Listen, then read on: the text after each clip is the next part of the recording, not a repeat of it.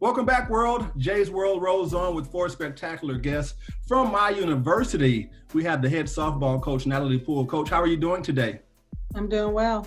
Thank you for joining us. We also have from Memphis, a sports anchor and reporter, Cassie Carlson. How are you, Miss Carlson? I'm good, Jay. How are you? Doing great. She's from WMC5, a great station out of Memphis. We also have another sports anchor reporter. Her name is Hailey Sutton, Sutton as in button, out of WSFA, Montgomery, Alabama. How are you, Miss Sutton? I'm good. Thanks for having me. I'm excited to get to chat. Man, thank you for joining us. And last but not least, one of my favorite people who I've never met, but I see her. She is my friend from the University of Oklahoma. Actually, it's Oklahoma University, isn't it? The University of Oklahoma. University of Oklahoma. She should know that because she deals with athletic communications. And her name is Marcelli. Ann, how are you today? I'm great. Thank you so much for having me. Ladies, thank you for joining me. You know, I'm all about women empowerment. And that's why you're here today to talk about women in sports. And, you know, I think it's an industry where obviously it's male dominated, no matter what specific industry we're talking about. But you ladies are making waves. I'm going to start with you, Coach. Assuming that you are in love with softball, tell us when the love affair with softball actually began.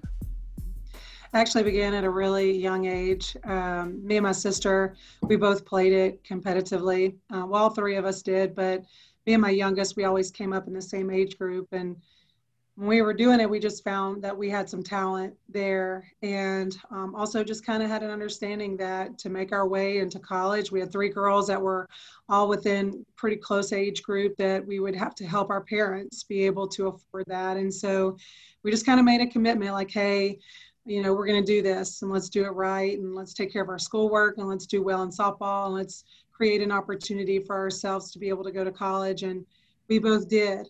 And so just kind of just growing up, just fell in love with that sport. I also enjoyed volleyball very much, but softball paved the way for an opportunity in college to be able to play a sport that I loved and also to get an education, which was invaluable and definitely made a difference in what I do today.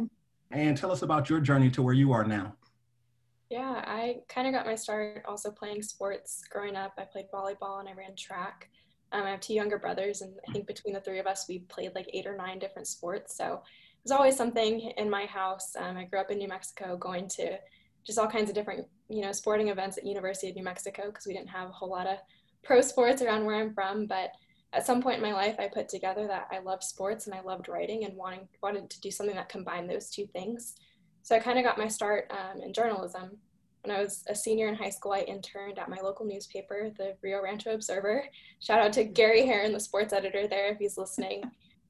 Gave me every opportunity to write, to take photos, to lay out pages, and just kind of learn the trade. And so kind of went from there and went to college and learned a little bit more about public relations and a little bit more of the creative side of communication, and just kind of stuck with it. And I've been working at OU in the communications department ever since.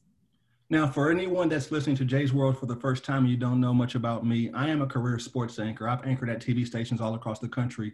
So sports is my first love.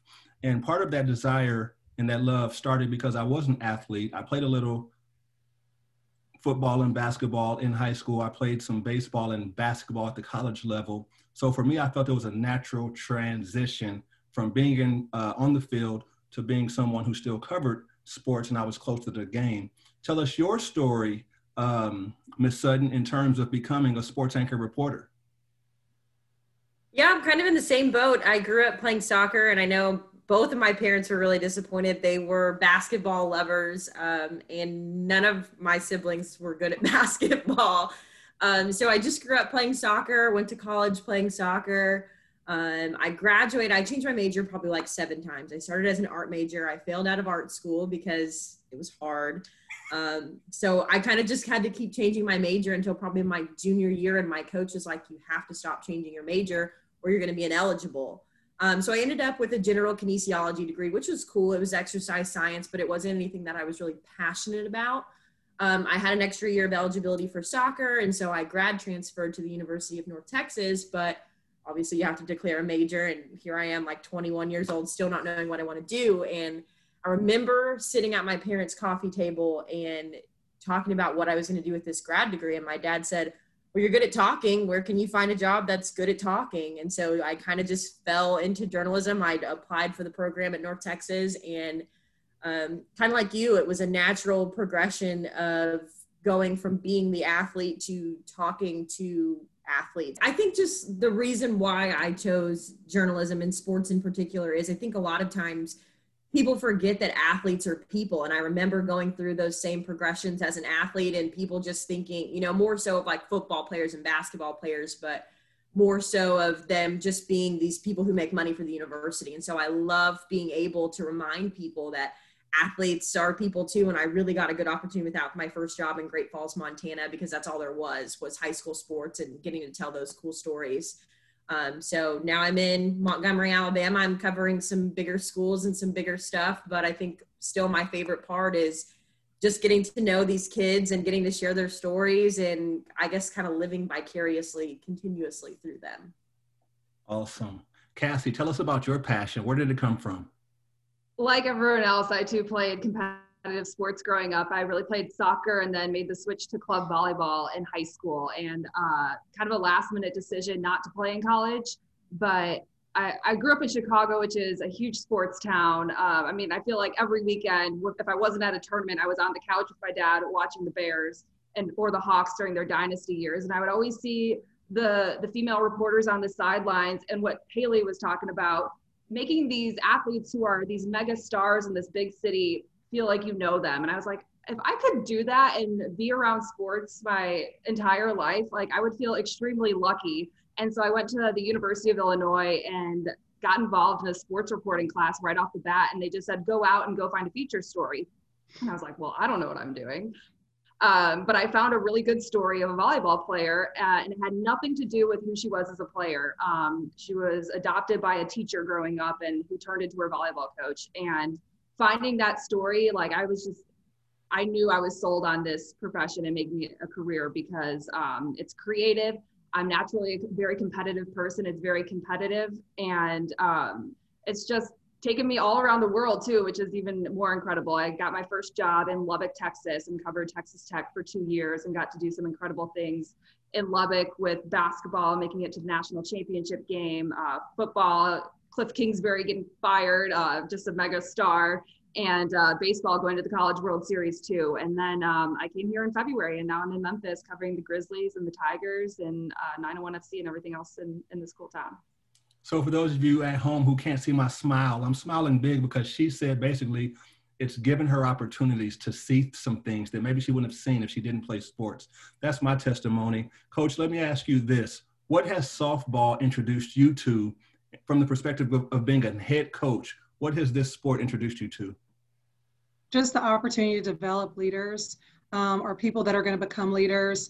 I've just always had a keen interest in the development of them as human beings. I think just kind of where they're going to go in life, and ultimately after playing ball, they may have some small opportunities professionally, but in the end, they're going to become, you know, part of a relationship. They're going to become mothers. They're going to become professional people, and then in their community. And so for me, leadership development has always been something that I have had an interest in. And so I take for 10 weeks every fall, I take all of my newcomers through a book by a sports psychologist that just kind of develops leaders. We walk through that and just kind of grow them as individuals. And then also my PhD is in higher ed administration, but my dissertation was in basically leadership identity development and female student athletes competing at a Division I level, and the influence of that environment and what that can do for their growth. Hailey, in terms of being a female sports anchor, I don't know how many male and females are at your station, but what do you see the numbers looking like in terms of sports journalism? From my experience, what I've seen is that I've seen a lot of women reporters. I mean, here in Montgomery, one of my best friends is the competitor station. Her name is Madison, and she does sports. But kind of like my station, her sports director is a male. And I think a lot of times that's what I see is the sports director is a male, and then your reporters are the ones that are females. I mean, there's a couple. I know there's a lady in Florida. Her name is Allison Posey, and she's a sports director. And I have a couple friends who are also sports directors.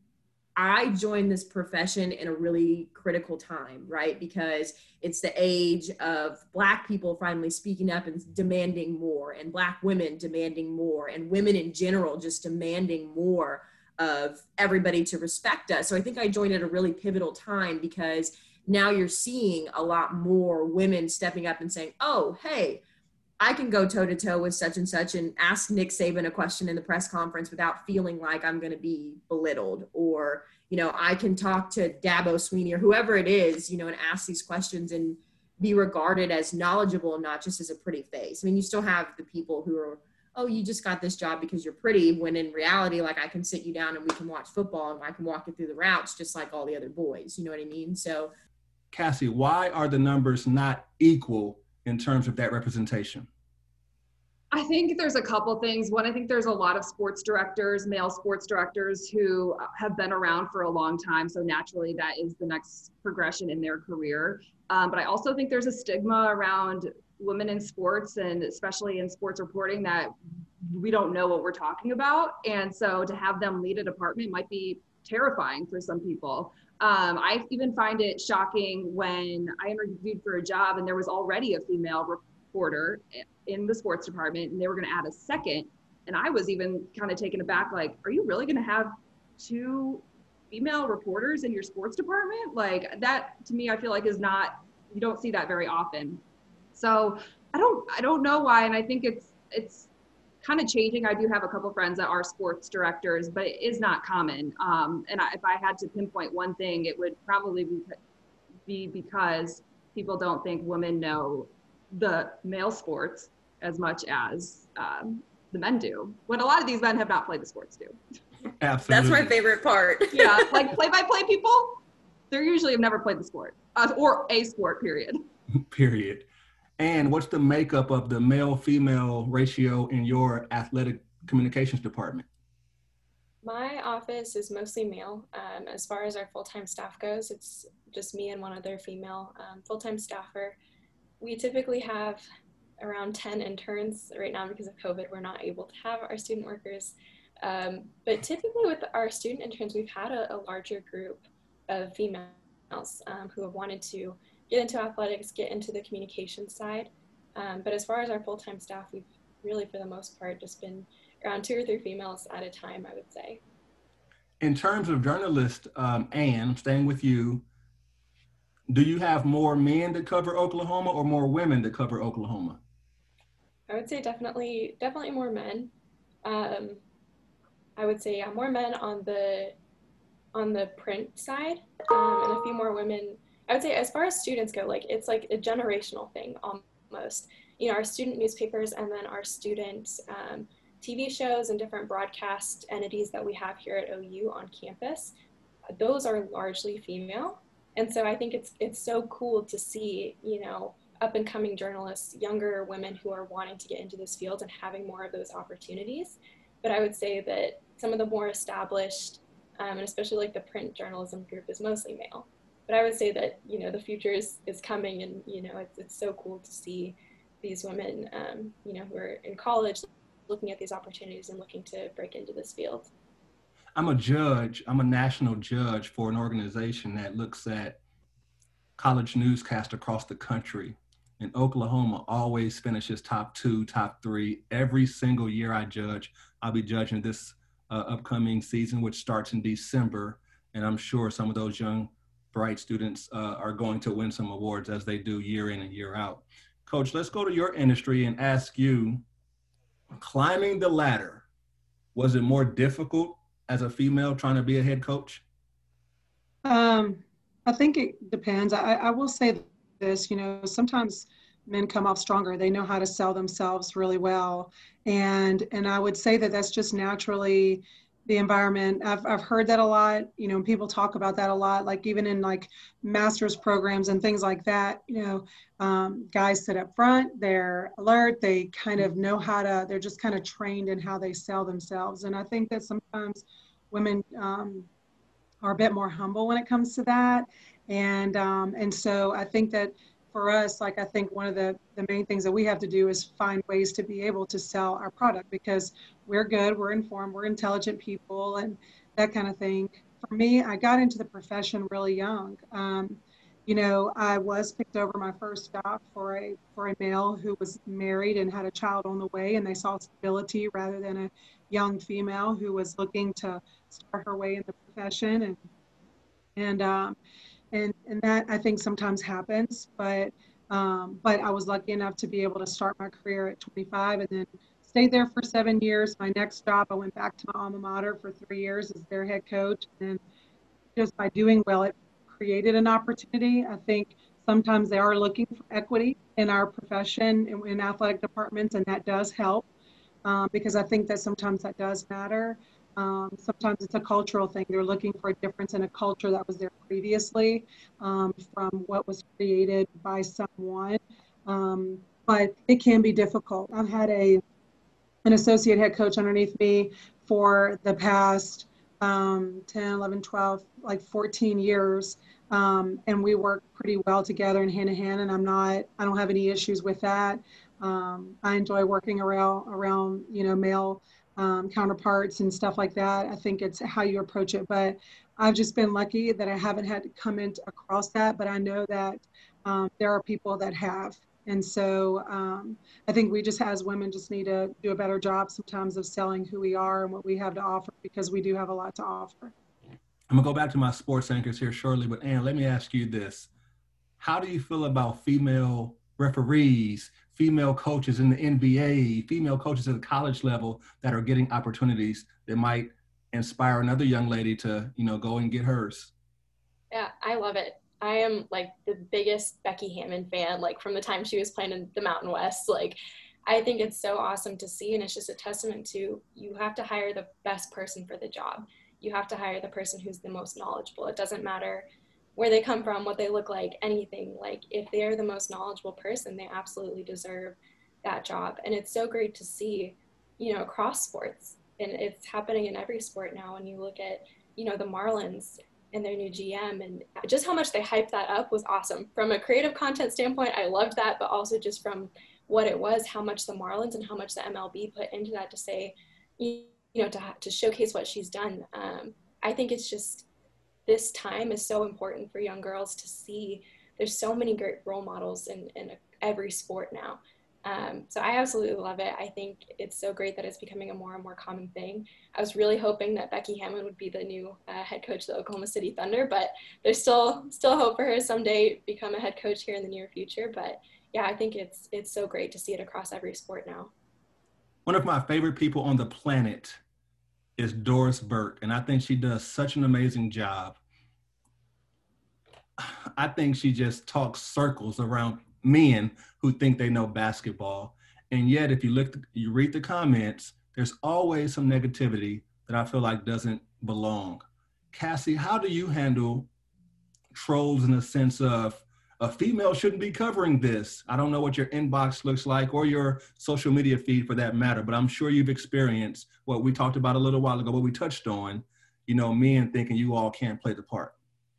Yeah, and I've experienced that more. I would say I've done some radio things, and I get it more on the radio side than the TV side. I don't know why. Well, I can guess why, that it's more middle-aged men that are listening to radio, and that's who you're trying to appeal to.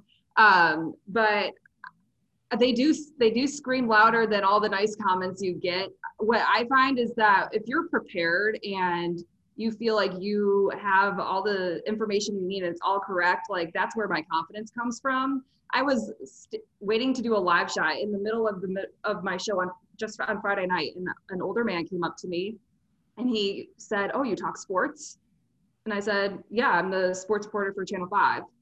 And he was like, "Okay, we'd love to see pretty faces on the TV." And it's more of like those kind of comments that fester with me, because even I'll do like a story and I really like it, or anchor on the weekends, and I really like the story I did, let's say, and someone goes, "Oh, I love that you were wearing like that dress," or whatever. I'm like, "Well, did you listen to what my story was about this awesome kid that is like doing this incredible thing?" That's the stuff that gets me more, because I put so much into my work and could care less about what I look like.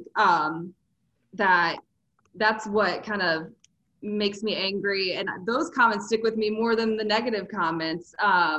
But yeah, and going back to the guy on Friday night, he started talking to me about the NBA draft, and he was like, "Oh, James Wiseman, he was selected 3rd overall." I'm like, "Well, no, he wasn't. He was 2nd." But if you think you know sports better than me, go for it.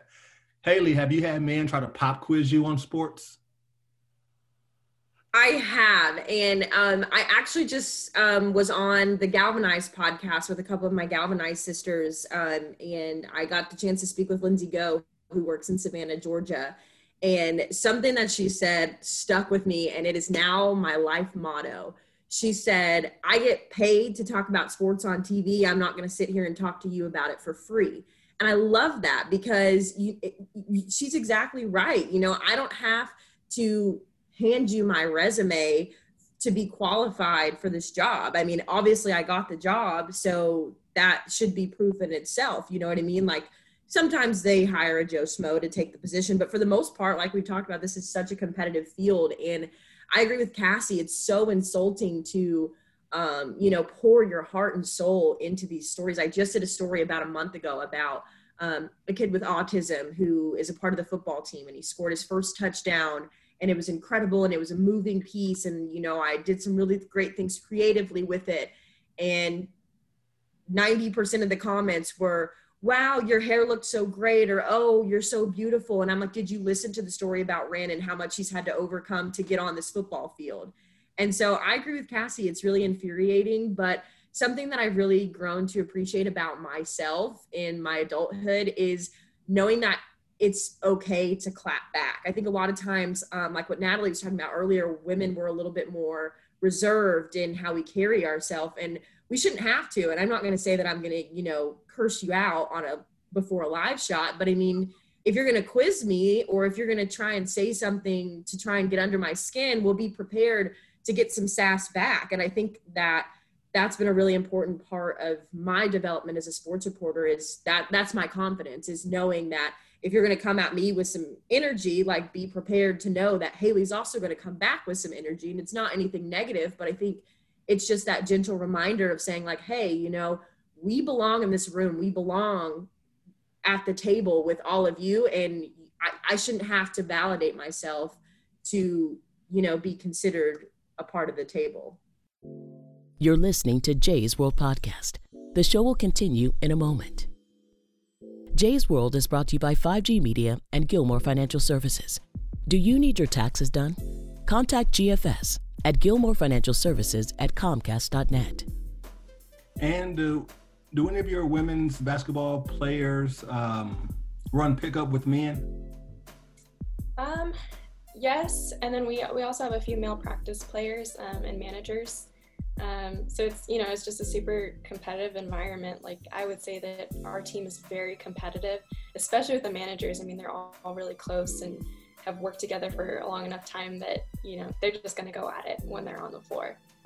The reason I'm asking in relationship to the sports anchors who are being popped quiz because men think they know more. I grew up in Nashville, Tennessee, and Pat Summitt and UT women's basketball, and I took a recruiting visit in 1996. And their current head coach, Kelly Jolly, their current women's head basketball coach, ran pickup with us and a couple of other women from that national championship team. And they were by far the best people on the court. Not the best girls, not the best women. They were the best people. Out of the 10 people on the floor, they were the best. And it's funny because we don't have any athletes. We don't have any WNBA athletes on our podcast right now. But if I had a WNBA player, I would ask them how they feel about dudes who actually call them out and think that they can play at that level when one-on-one, if you grab a young lady from the Atlanta, I forget the name of the team in Atlanta. I just went a blank. A WNBA professional will beat a man, any man that's probably not in the NBA. There's some persons on Twitter just talking crazy. That dude has no chance. I can tell you, I'm working with three former WNBA players on our staff here at OU right now, and you do not want any of them one-on-one. You don't want them 3-on-3. You do not want to be on a court with Courtney Parrish, Jackie Stiles, and Amanda Thompson. Not at all. Not at all. Coach, I think that softball, and I could be wrong, but I think that softball is in a good place where in terms of women's head coaches, I've seen some men head coaches in softball across the country, but I've seen a lot of female head coaches. What do you think other sports across the board have to do from the university level to be consistent in their hiring so women have opportunities? I think it's, if you look back, and I don't remember the statistic, but there was a time whenever 80% of coaches were female. And then slowly it went on the decline. And part of that was, people having to, manage families and, things like that. And maybe just the dynamics of how coaching has changed. But I think that there was definitely a decline in the percentage of female coaches. And that might be for female sports, not 100% like all of that, all of those statistics. But I can definitely say this is like, I think that that's changing. I think in the end, I think you just have to, there has to be interest in the level of coaching. There has to be interest. That's one of the fun, more fun things that I think that I love about it is seeing like my coaching tree grow from kids who've played for me, who've gone on to coach, and just kind of seeing that because clearly they see something about our profession and just wanting to be a part of the sport. Whether, like for you guys, you found journalism as the way, communications as the way, for others, it's teaching the game and the skills of the game and, developing young ladies from that perspective. But I think it's just kind of giving people opportunities that they enjoy and that they want to still be a part of the sport in some way and sharing that. And I think if you continue to grow that, there's enough professional opportunities and people who are doing well enough that those people can give back to the sport for sure. And so, I know for me, like I volunteer opportunities to be volunteer coaches has paved the way. All of my volunteers have gone on to get professional hiring jobs and that kind of thing. And so I think people have to be hungry and they've got to go pursue some stuff. And sometimes it has to be at their own expense and they got to grind it out for much of nothing for a while. But that's just part of it. And hopefully those opportunities will come. Let's get personal. Shout out to all the journalists. Or we can all relate to that. Yeah. Hey, listen, my first job was a GA. And I think I made $5,000 for the year and I had no health insurance. I was praying to God every day, like, please let me stay healthy. Please let me stay healthy. And I never ended up having to go to the doctor until I got my first full-time job and I started making I was like, I made it. Like, and so it's the grind is hard. And I do think that there's some kids who don't want to do the grind. And I think they don't want to take those steps sometimes. And some of it's just necessary. I've got a volunteer right now who has to work from 8 o'clock till lunchtime, and then she hustles into the office, and she's up every day at 4 o'clock and going to work at a fitness place so that she can be off by lunch, that she can come to my job, and she can assist kids, however, and we're practicing till the evening time. And, and that's the kind of hustle that has to happen. And, sometimes I don't think people are just real interested in that, but that's just part of it. And then the opportunities will come. If you do a good job where you're at, you can just empty into the place that you're at, then opportunities will come along. People will speak on your behalf, And what's the grind like in athletic communications? And I'd argue the grind doesn't care if you're male or female in athletic communications. Yeah, I would agree. The grind doesn't care. I mean, really in this field, most people start as student workers, unpaid. That's what I did, just kind of helping wherever I could. And I know that the people who have been most successful that I've known in this field have started as students and have just taken every opportunity, saying, I will work every single game on your basketball schedule. I will work every softball game. But just getting those opportunities, because especially in communications, it's so broad. I mean, we do so much from some days it's statistics, some days you're traveling with a team, some days you're hosting a game, some days it's graphic design. And so really, I would say in communications, the people that are going to be successful are the people that want to dabble in a little bit of everything and learn every tool that they can and take every opportunity to learn, every sport is different even, to learn those different sports and kind of what it takes to be an SID for those sports. But yeah, the grind is real. The hours are a little wonky sometimes, a lot of nights, a lot of weekends, but just, grinding through those and getting the experience, it's everything, and it'll take you really far. And I mean, I work with a lot of students, like I said, and just kind of tell them what my mentor told me as a student was, what you will get out of this is what you put in. So if you put in the effort, you're going to get great things out of it. If it's just kind of okay, like, it's a cool thing, I'm working with athletes, like, you're not going to get as much out of it. So that's like my favorite. Oh, sorry, go ahead. I didn't mean to cut you off. Good. I was just going to say, that's like my favorite part of this industry, is getting to meet students and kind of their reaction to, oh, wait, you don't have a hairdresser, or, oh, wait, you have to shoot your own stuff. Or like, I went to the Auburn game on Saturday, and I just recently bought a wagon for all my gear, because the last time I went to Auburn, I had to carry it, and it was miserable. And I just remember the ticket lady going through the gate. She was like, "Where's your camera guy?" And I was like, "Hey, it's me, your camera guy." And I think that's so interesting that, like, all throughout sports, people think it's just like this glamorous business where we show up on set and, you know, we just talk, but it's like, that's probably 15% of my job is talking about the sports. Everything else is getting there, writing it, shooting it, putting it together, and then finally the presentation aspect of it. So I think that's interesting that you also deal with that in communications too. Yeah. And I would say, I think a lot of people don't know we actually exist, because we are like so far behind the scenes. Like, it's so funny to me to be on this podcast, because usually I'm the one like setting up the interview, and then I'm like, all right, I'm going to step out of the way. You're not going to see me again. But we're super, you know, behind the scenes. Like, everything that we do happens without people seeing or knowing what we're doing. And I think, you know, you kind of have to know that going into it, that it's not a job with, you know, the gratification or like the glam that you might think it has. It's so rewarding, especially for me working with student athletes, you know, and kind of getting to be a mentor in some ways, and also working with students and getting to teach them. It's so gratifying, but it's so behind the scenes. It's so out of the way that a lot of people don't know, you know, quite the scope of what we do. And it's just, yeah, like I said, there's just so much to it. So let's get personal, Cassie. You ready to talk personal? Oh, bring it on. So, you know, Natalie mentioned this to a degree. She mentioned family life.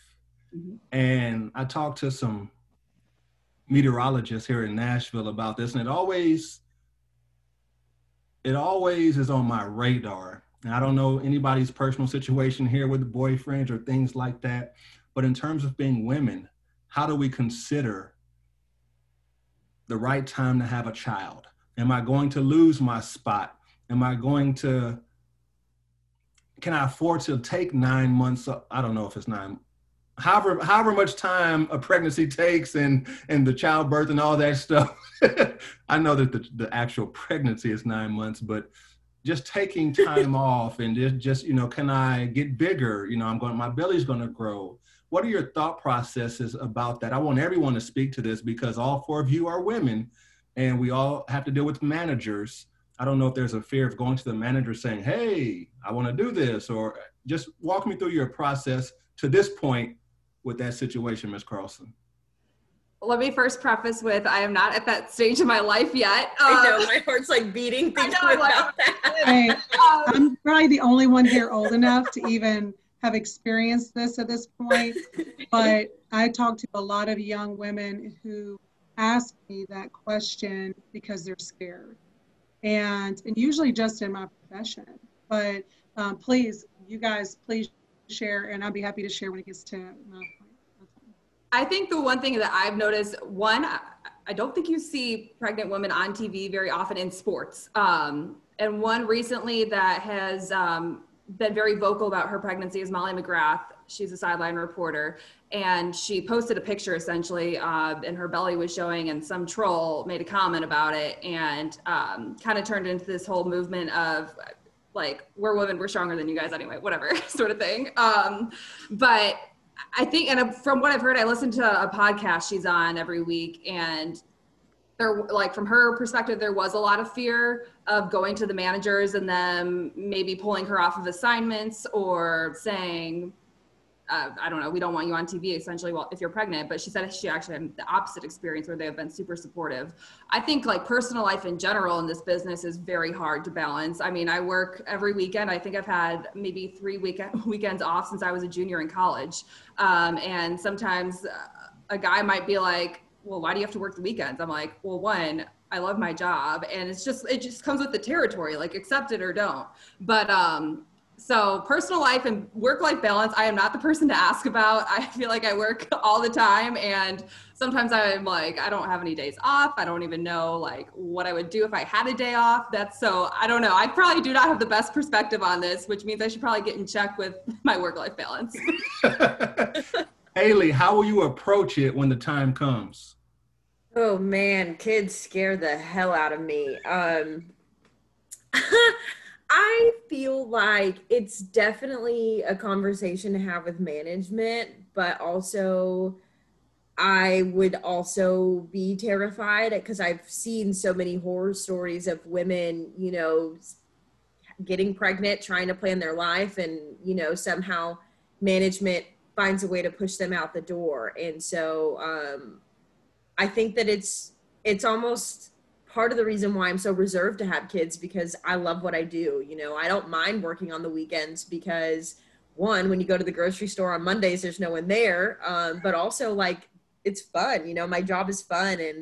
And I think right now my bigger struggle is having a relationship. My boyfriend's actually visiting now, which is really nice, but we've been doing long distance for the last 3 years. He lives in Minnesota and I have lived all over the place. So that's kind of my focus right now, is just kind of figuring out how he is trying to get into the NFL. So obviously those are two different beasts, but I think it's, you know, it's really tricky as he walks in the door as I'm talking about him. But it's really, you know, I think that's my focus, is just figuring out how to make a relationship work when you're in this profession. I think a lot of times you have to make sacrifices because, you know, well, I would love to do this with you, but the Iron Bowl is this weekend, so I will be busy all week.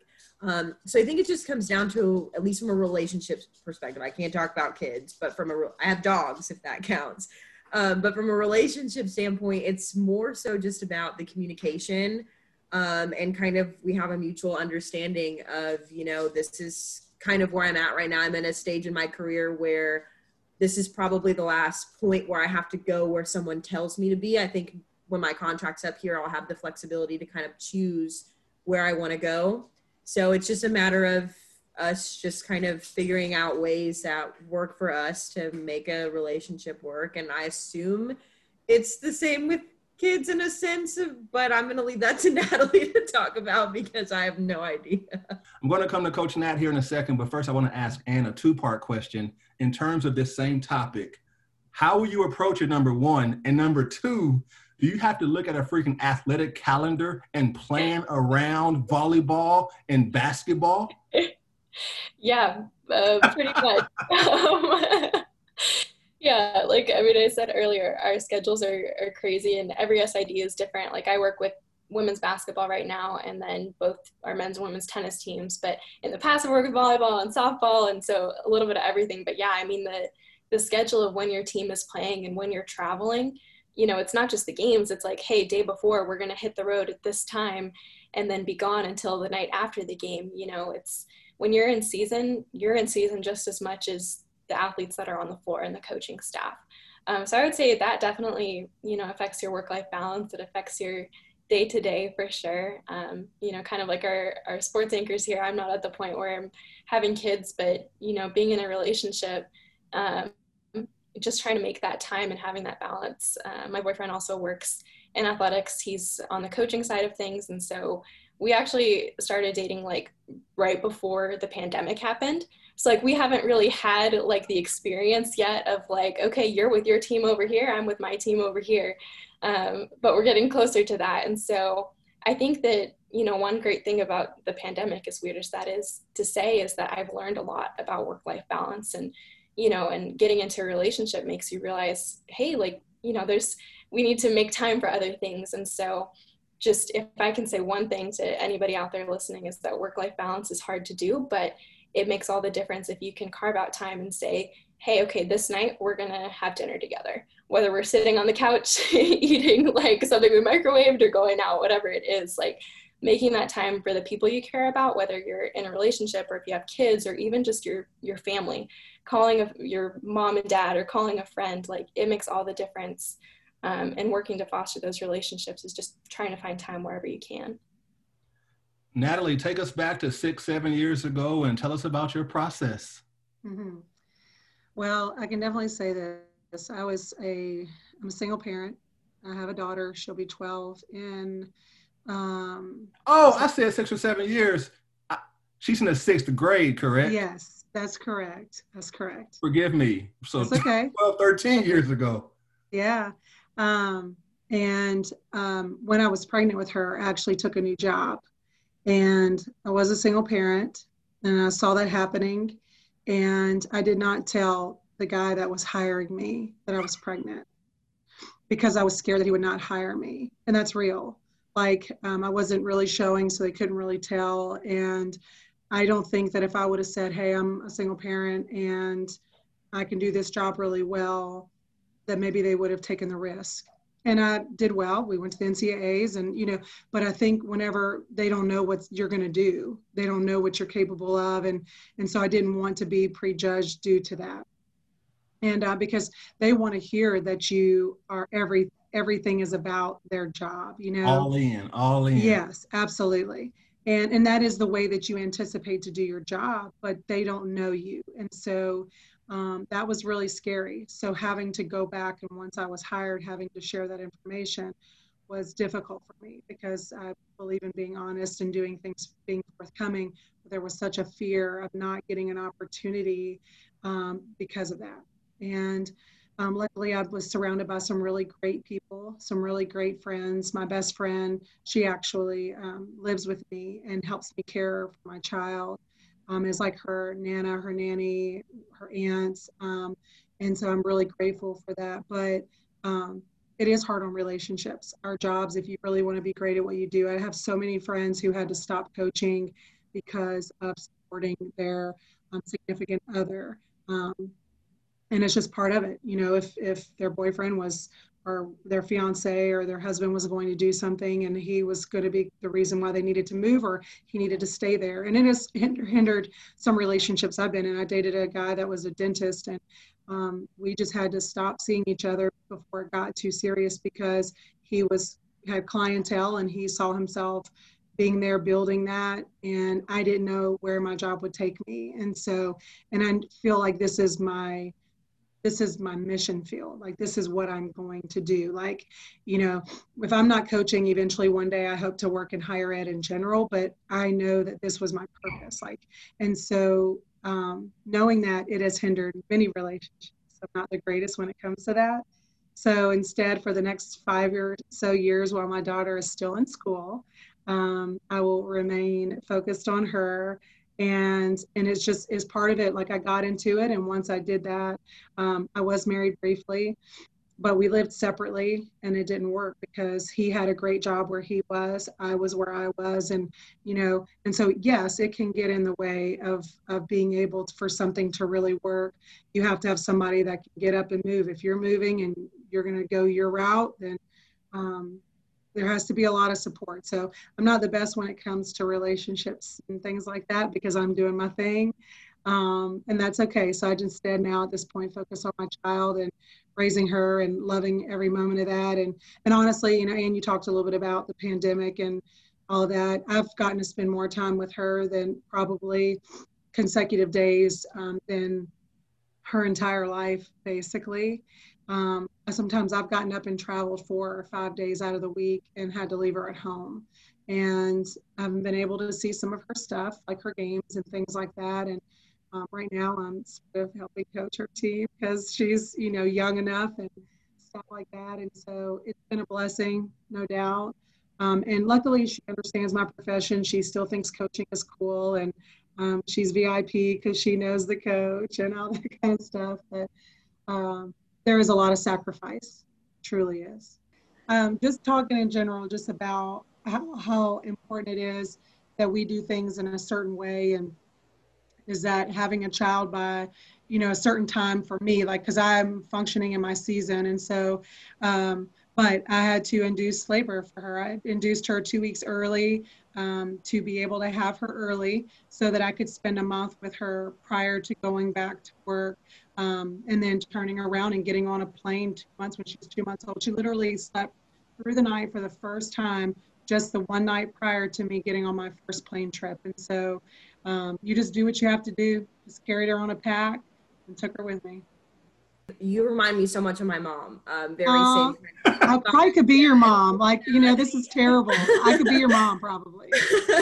But she, one of my favorite stories she's ever told me was how she's pregnant with my brother. Her water broke in the middle of one of her games, and she literally took a time out, went to the bathroom, kind of changed her clothes, put her sweatpants on, came back, finished coaching the game, and then went home, showered, packed her bag, and was like, all right, Bobby, let's go to the hospital. And I just think women are so cool. Like, hearing that story and then listening how, like, you induced early to have a baby and put her on a plane when she's 2 months, like, I'm not ready for that. What advice would you give to your younger self that my 11-year-old daughter can hear when she listens to this?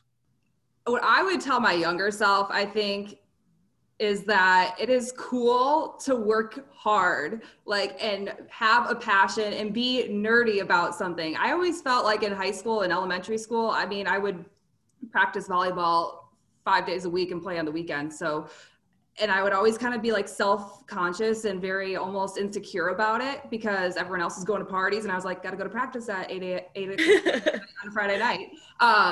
And in hindsight, like, I wish I just embraced that and just was like comfortable with and confident knowing that, like, I was putting like my work towards a passion that has definitely been a huge part starting that young and developing who I am today. And with that, just workhorse mentality. And what advice would you give your younger self? Yeah, I would say pretty similar to that. I would tell my younger self to be confident. I had a volleyball coach also when I was in high school who would make us sit down. We'd visualize playing our perfect game, making the perfect pass, getting a perfect kill. And at the end, she would tell us, you have everything you need to be successful. You've worked hard, you've earned this moment, and you have everything you need. And that's something that I remind myself of now. Like, you put in the work, you put in the time, and you belong where you are. I think a lot of young girls and women in sports have kind of like the imposter syndrome where you feel like, oh, maybe I'm not qualified, but don't forget about that. Like, you have earned every opportunity if you've worked hard, and you deserve to be there, and just be confident and bet on yourself. Hailey, what about you? I agree with both Cassie and Ann. I think the biggest thing that I struggled with, sports aside, was just being okay with who Hailey was. I grew up, I'm biracial, so my dad's Black, my mom's white. I grew up in a predominantly white town, and it was so hard to figure out who I wanted to be. I was too white for the Black girls, too Black for the white girls, and I just never found that balance. So as I've grown up, I've started wearing, not today because it was a mess, but I've started wearing my hair more curly lately, and sometimes I'll show up to places without makeup on. And so I think something I wish I could have told my younger self is that you're okay, be okay, like Ann was saying, be okay with who you are. And I just wish that I could go back and hug that little girl and tell her that her curls are pretty, and tell her that her skin is fine, and that because she wanted to be a tomboy, it's okay to be a tomboy. That's my biggest message to younger girls, is just embracing who you are and being okay with being whoever it is that you want to be. Because I think, like Cassie was saying, it's almost like you're self-conscious about the things you like and, the things that you want to accomplish in your life. So I would love to go back and tell her that Hailey Sutton is perfect however she is. And even growing forward, like, I still have to tell myself that every day. Coach, I'm going to ask you a different question. So you're going to be the one who takes us home here. And my question is, what's the biggest lesson, the best lesson you've learned throughout your experience working as a female in sports? Knowledge is power. I really believe that. I've been coaching for a long time. I started in this profession as immediately when my career ended into coaching, and then I was a head coach to 25, and today is my birthday, and I turned 45. And so, and so for me, I've been doing this for a long time and evolving. I think my best years have been whenever I have gotten out of my comfort zones. I've asked for help. I've talked with other coaches about what they're doing, what's made them successful, and just not being afraid to learn more and figure out what other people are doing to create success. And I've learned a lot, and it's helped me in a lot of ways in my profession. And I've learned a lot from a lot of younger people, and you have to be willing to do that because rather than just thinking your way is the only way. And so yeah. So that's it. Coach Natalie Poole has the last word on her birthday. Thank you, ladies, so much for joining us. For Ann out of Oklahoma, for Hailey out of Montgomery, Alabama, Cassie from closer in Memphis, and as close as it gets, we're on the same campus. Head coach Natalie Poole. Thank you, ladies, for stopping by Jay's World. Thanks for listening to Jay's World Podcast. Jay's World is brought to you by 5G Media and Gilmore Financial Services. You can email the show and suggest topics for an upcoming episode. Email Jay at j.gilmore@memphis.edu.